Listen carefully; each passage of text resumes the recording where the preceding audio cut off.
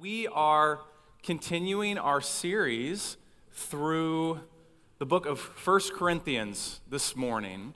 And I think one of the temptations that we have as modern Christians is to look back in church history and to identify a golden age of Christianity.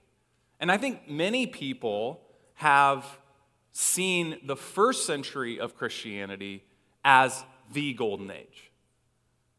And I think the book of 1 Corinthians is a great anecdote to that way of thinking, because the book of 1 Corinthians was written in AD 53. It was one of the first books of the New Testament that was written, so just 20 years after Jesus died and rose again, and yet they're really screwed up.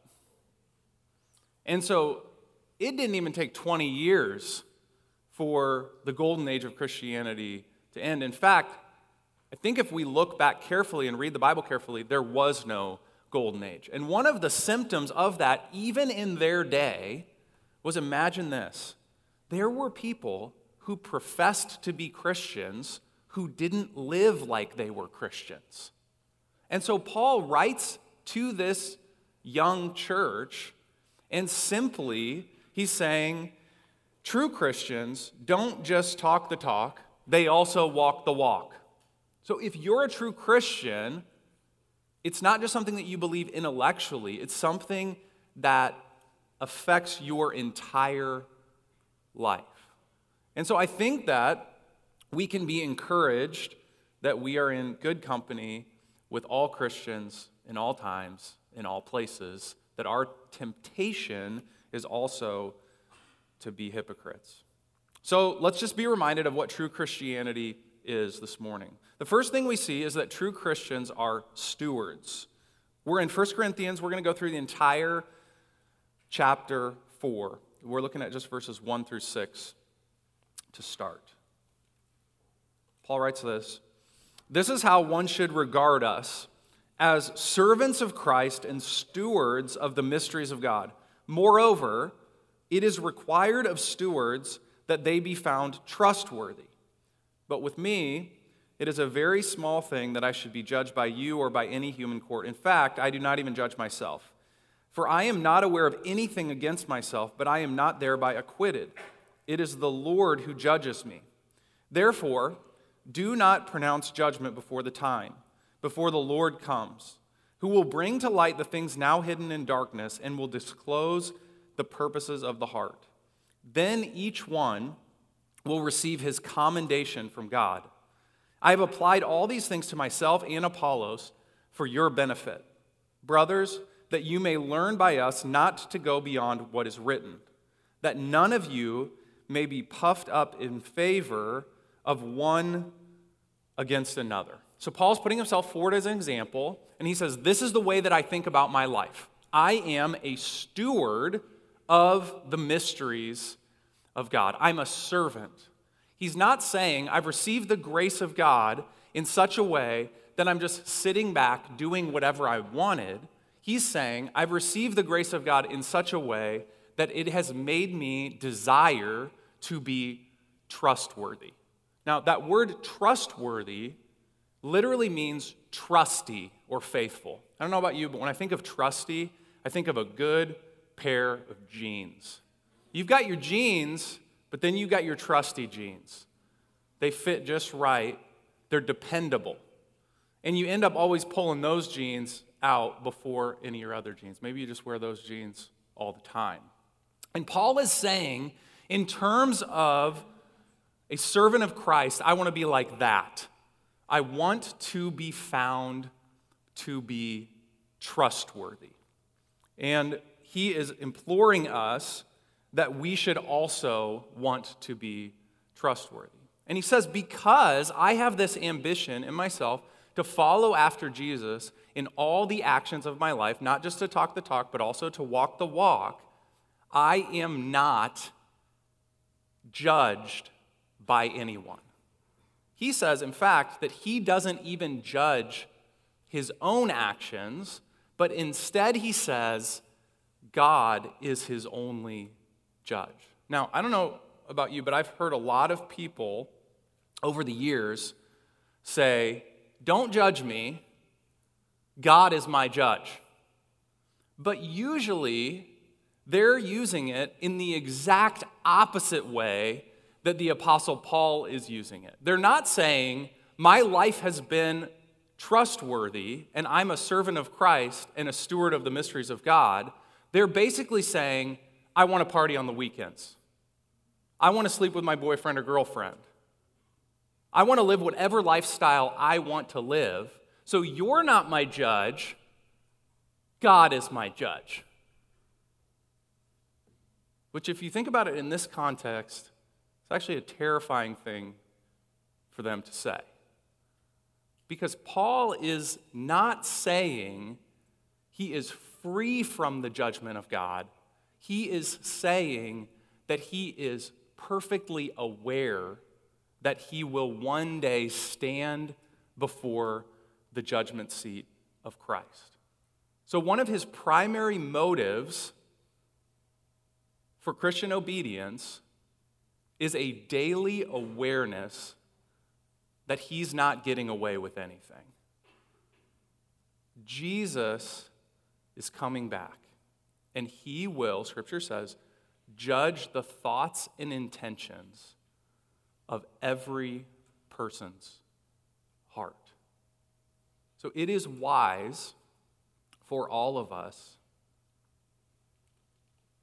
to have an awareness that God is our judge, not so that we can escape the judgment of one another or even escape our own judgment, but so that we have a standard for our behavior on a daily basis. And so there's this sobriety in the Apostle Paul's life. Now, I've had a front row seat to a steward, in a different sense, in my own home. So something kind of remarkable happened, and that's that one of our neighbors asked one of my kids, Aria, 9 years old, to watch their turtles while they were gone, among other things in their house, get their mail, that sort of thing. And so she's got this stewardship, and all of the other kids are kind of looking on, like a little bit jealous of this position that she gets. And right away, Aria took full responsibility for the stewardship that she'd been given. So she was supposed to go over there at 8 o'clock in the morning. She was supposed to go over there at 6 o'clock at night. And not once that entire week where she was turtle sitting did we have to remind her to do that. Why? Because she understood the responsibility that she had. She understood that this family was coming back, that she would be held responsible, and she also understood that she would be rewarded if she did a good job. So in that sense, she was free from my judgment, she was free from my wife's judgment, and she was free from any of our kids' judgment, because she had put herself under a greater judgment, the judgment of the family who was actually holding her responsible for the task. And Paul says that's how we should think about our stewardship to be his servants. It's not the primary responsibility of the church or of any other Christian or even of you to judge those within this room. The primary judge is God himself. And if we align ourselves under him, we will have a right perspective. So I think this is the test to see whether we are living in a judgmental way or if we are living as stewards and servants of God. Do I feel superior to others? Am I looking down on others and saying, I think that I'm a better Christian than they are? I think that I'm following the rules better than they are. I think I'm doing a better job than they are. And the secondary test is kind of opposite but has a similar root to that test. And the question is, do I feel inferior to others? Because if you think about it, feeling inferior and feeling superior both have the same root in the sense that they're self-focused, they're rooted in pride, and they are based on us becoming the judge. And so rather than feeling inferior or feeling superior, God's word would have us feel a deep sense of responsibility to God himself. So that's the first test of true Christianity, is we see ourselves as stewards and servants. The second test of true Christianity is that we see ourselves as fools. Okay? We've seen this theme go out through the book of 1 Corinthians, and it's continued here. We're reading verses 7 through 16. For who sees anything different in you? What did you have that you did not receive? If then you received it, why do you boast as if you did not receive it? Already you have all you want. Already you have become rich. Without us you have become kings. And would that you did reign, so that we might share the rule with you. For I think that God has exhibited us apostles as last of all, like men sentenced to death, because we have become a spectacle to the world, to angels, and to men. We are fools for Christ's sake, but you are wise in Christ. We are weak, but you are strong. You are held in honor, we in disrepute. To the present hour we hunger and thirst, we are poorly dressed and buffeted and homeless, and we labor, working with our own hands. When reviled, we bless. When persecuted, we endure. When slandered, we entreat. We have become and are still like the scum of the world, the refuse of all things. I do not write these things to you to make you ashamed, but to admonish you as my beloved children. For though you have countless guides in Christ, you do not have many fathers. For I became your father in Christ Jesus through the gospel. I urge you then, be imitators of me. So Paul is saying to this young church at Corinth, listen, your lives are marked by pride and prosperity. If I asked you how you were doing, you would say, I'm doing well. And if you asked me how I was doing, I would say, I feel like the scum of the earth. Paul is saying, I'm bouncing from town to town. I'm working on this church planting ministry. I'm doing tent making on the side, and my life is incredibly difficult. And people are persecuting me, but I'm also suffering from homelessness and poverty and hunger and thirst. And my days are filled with pain, both physically and relationally. Because people don't like my message, and they identify me with my message, and so they hate me. And as many people are coming to know Christ, there are people who are rejecting Christ, and because they reject Christ, they reject me, and so I'm going from prison to prison, and I'm going from lashing, literally, to lashing, and there is a threat on my life each day. And he describes himself as a fool. Because in the eyes of the world, the wise way to live is to avoid pain, relational and physical, and to not identify ourselves with anyone or anything that would make us feel like we're losing. This is the exact opposite of the prosperity gospel. This is the suffering gospel. This is the real gospel. When you embrace Jesus and you follow after him, the Apostle Paul says elsewhere that anyone who desires to live a godly life in Christ Jesus will be persecuted. Christianity on the surface is going to make your life worse. And so the world looks at you, if you're a true Christian, and there will be aspects of your life where they will say, what a fool. What a waste of life. Why would the Apostle Paul live this way?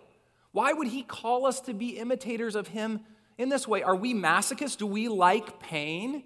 Are we trying to look like religious radicals that everybody looks at and says, wow, that's really noble of them to do that? No, I don't think that that's what he's getting at. What he's saying is his motivation in the way that he lives is not so that people will look at him and say, wow, but so that the love of Christ would be demonstrated through him. He sees himself as a dad.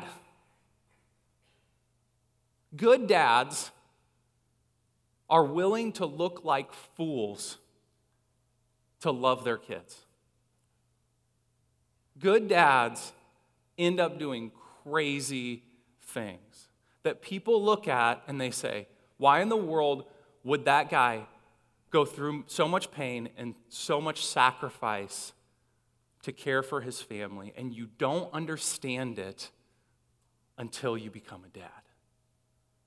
I remember one such moment that's vivid in my mind and completely embarrassing to me that I had with my dad when I was in around 7th grade. So, 7th grade science fair project. All right, my mom's laughing. She's in the 3rd grade already. And 7th grade science fair project, I had just started playing golf. And I apparently didn't know anything about golf. But I decided that my science fair project would be to see how far different golf balls go, not knowing that it was a really stupid science fair project because I was so inconsistent that I was not going to learn any data about golf balls with my golf swing. But as a procrastinator, I kept putting this project off and putting this project off and putting this project off and putting this project off. I wasn't what you call a school person, and so it just kept going. And so I got to the weekend before the science fair project was due, and there was snow on the ground. And so I had to get this thing done. And I think my dad even probably initiated, like, hey, it's due this Thursday. You have to do this now. And I'm like, well, how am I going to hit golf balls in the snow? So my dad and I went to Walmart, got 4 or 5 different kinds of golf balls, went out to driving range, and my dad was out in the driving range in overalls, in the snow. And I was with a driver on the tee, teeing up various kind of golf balls and hitting them at my dad. And the setup of this driving range was like the tee is here, and there's a road right there. So there's just cars driving by. And this is within like miles of where my dad works. This is at the Purdue University golf course. My dad was a professor at Purdue. And he's out there, and maybe somebody saw him and thought, what an idiot. What is Dr. Stevenson doing out on the driving range, chasing after golf balls and having a 7th grade kid hit them at him? Why was my dad doing that? Because he loves me. He was a fool for me. Put himself on the line. Throw himself out there. And this is what the Apostle Paul's saying. Listen, I've become the scum of the earth. I've become a fool. I've become the refuse of all things. I go from place to place, not so that you'll say, wow, what amazing spiritual accomplishments, but so that you will see a glimpse in my life of the love of Christ. Paul is saying, I am a weak imitation of what Jesus has done on our behalf. I'm a fool. He was the ultimate fool. And true Christians learn over time as they mature that it is more blessed to give than to receive. It is better to be a fool than it is to be wise, because only fools are giving their lives away for others. So true Christians are fools. And last, thankfully, we see that true Christians are empowered. We're not meant to live this way as stewards and fools on our own merit or through our own effort. Paul says, starting verse 17 through verse 20, that is why I sent you Timothy, my beloved and faithful child in the Lord, to remind you of my ways in Christ, as I teach them everywhere in every church. Some are arrogant, as though I were not coming to you. But I will come to you soon, if the Lord wills.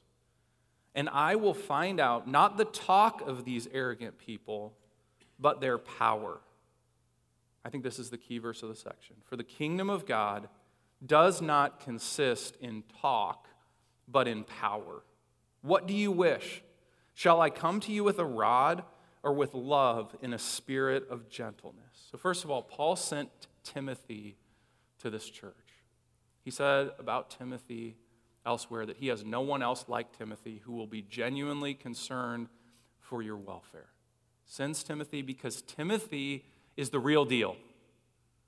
Timothy walks the walk as Paul does. And what we learned from that section is that the presence of a truly godly person is convicting to nominal Christians. Isn't that true? If you get around somebody who is truly living out the spirit of the gospel, and they are there to serve you, and they're laying down their life for you, your hypocrisy and your pride and your arrogance is exposed.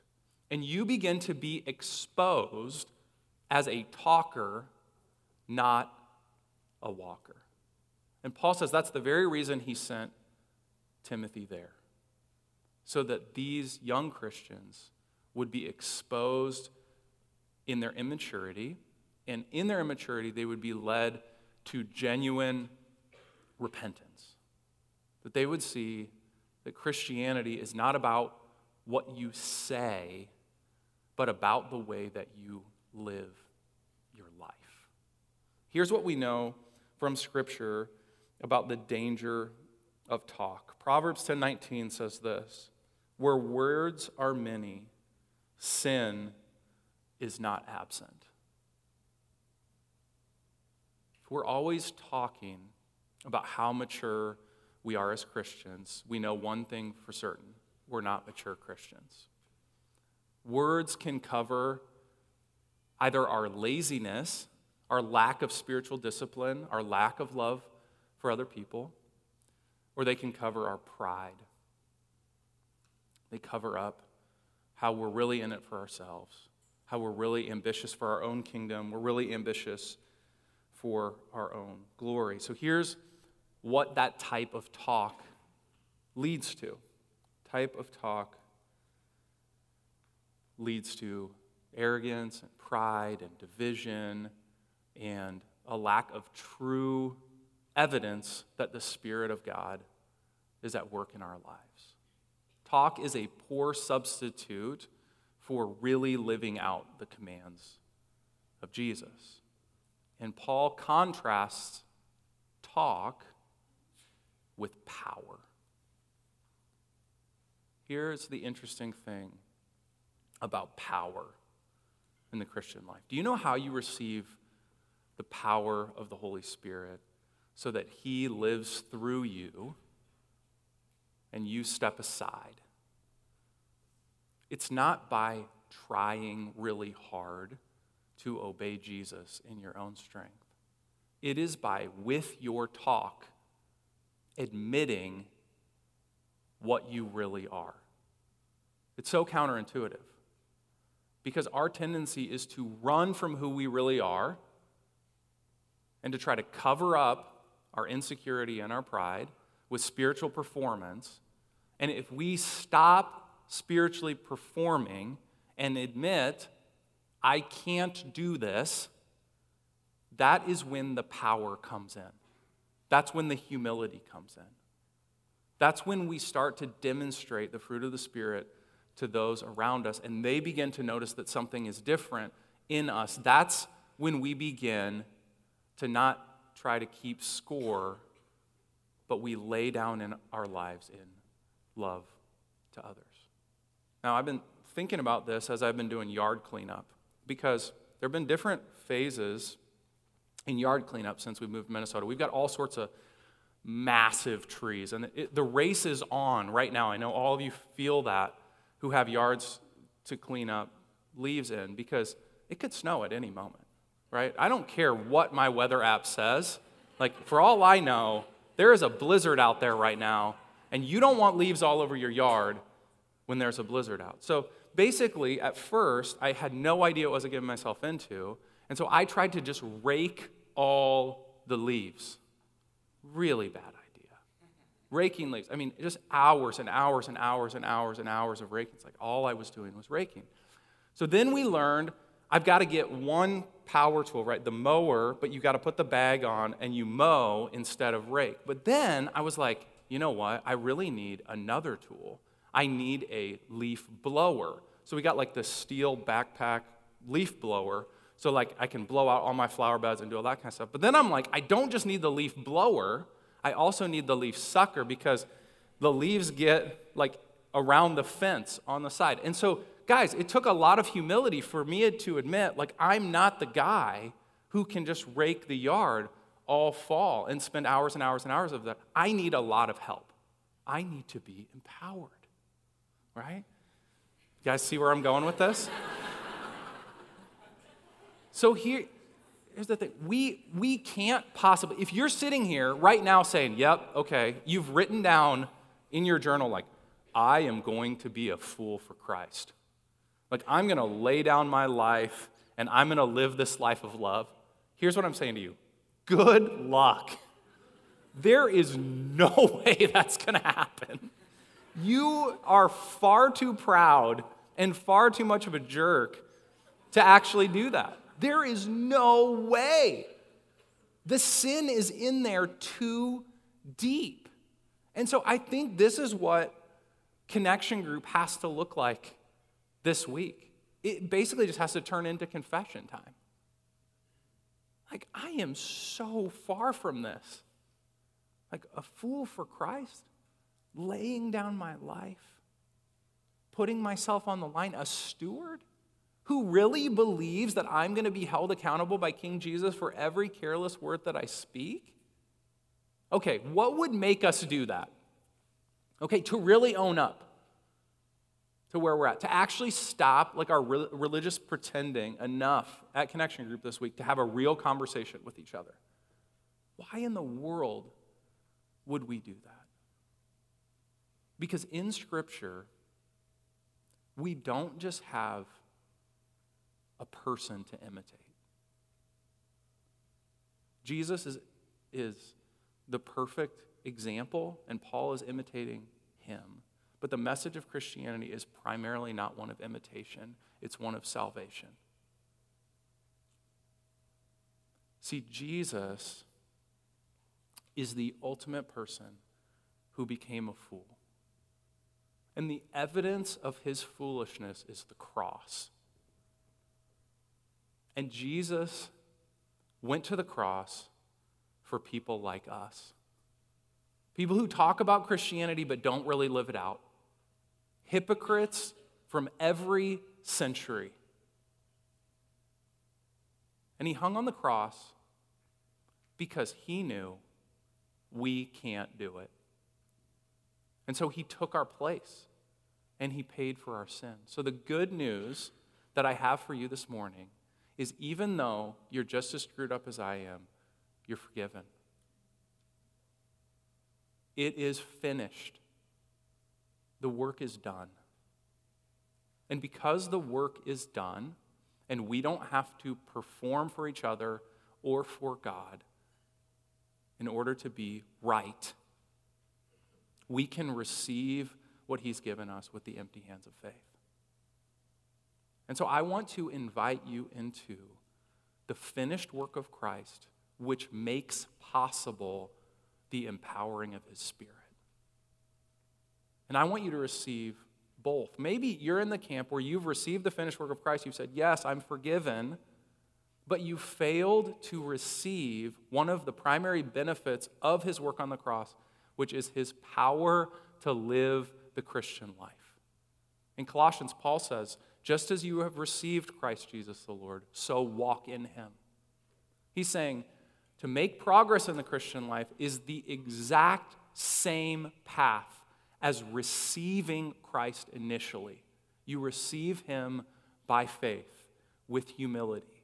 You bring nothing to the table except for your sin. And we all have plenty of sin to qualify us for that. So let's pray and receive all that Jesus has for us. Jesus, thank you that you did not just die to forgive us and leave us powerless to live the Christian life on our own, but that you are our good Savior who forgives us and gave us your Spirit so that we can live out a gospel life. And God, I think all of us who are true Christians, when we hear this message and we hear about the lifestyle of Paul and the love, and we see that he was a father to the fatherless in the faith, and we see the way that he lived his life and laid down his life. We want that. There's something in us that desires that even more than we desire the things of this world, even more than we desire to be successful or to be seen as wise. And God, I pray that you would give us the gift of repentance in your kindness that leads to real life change. That our desire to live laid down lives would grow, and that it would manifest itself in real daily living, where we could point to our own lives, and like Paul, we would be able to say to others in our lives, imitate me as I imitate Christ. And in all this, Jesus, would you be the one who is worshiped, praised, and honored? I pray this all in Jesus' name.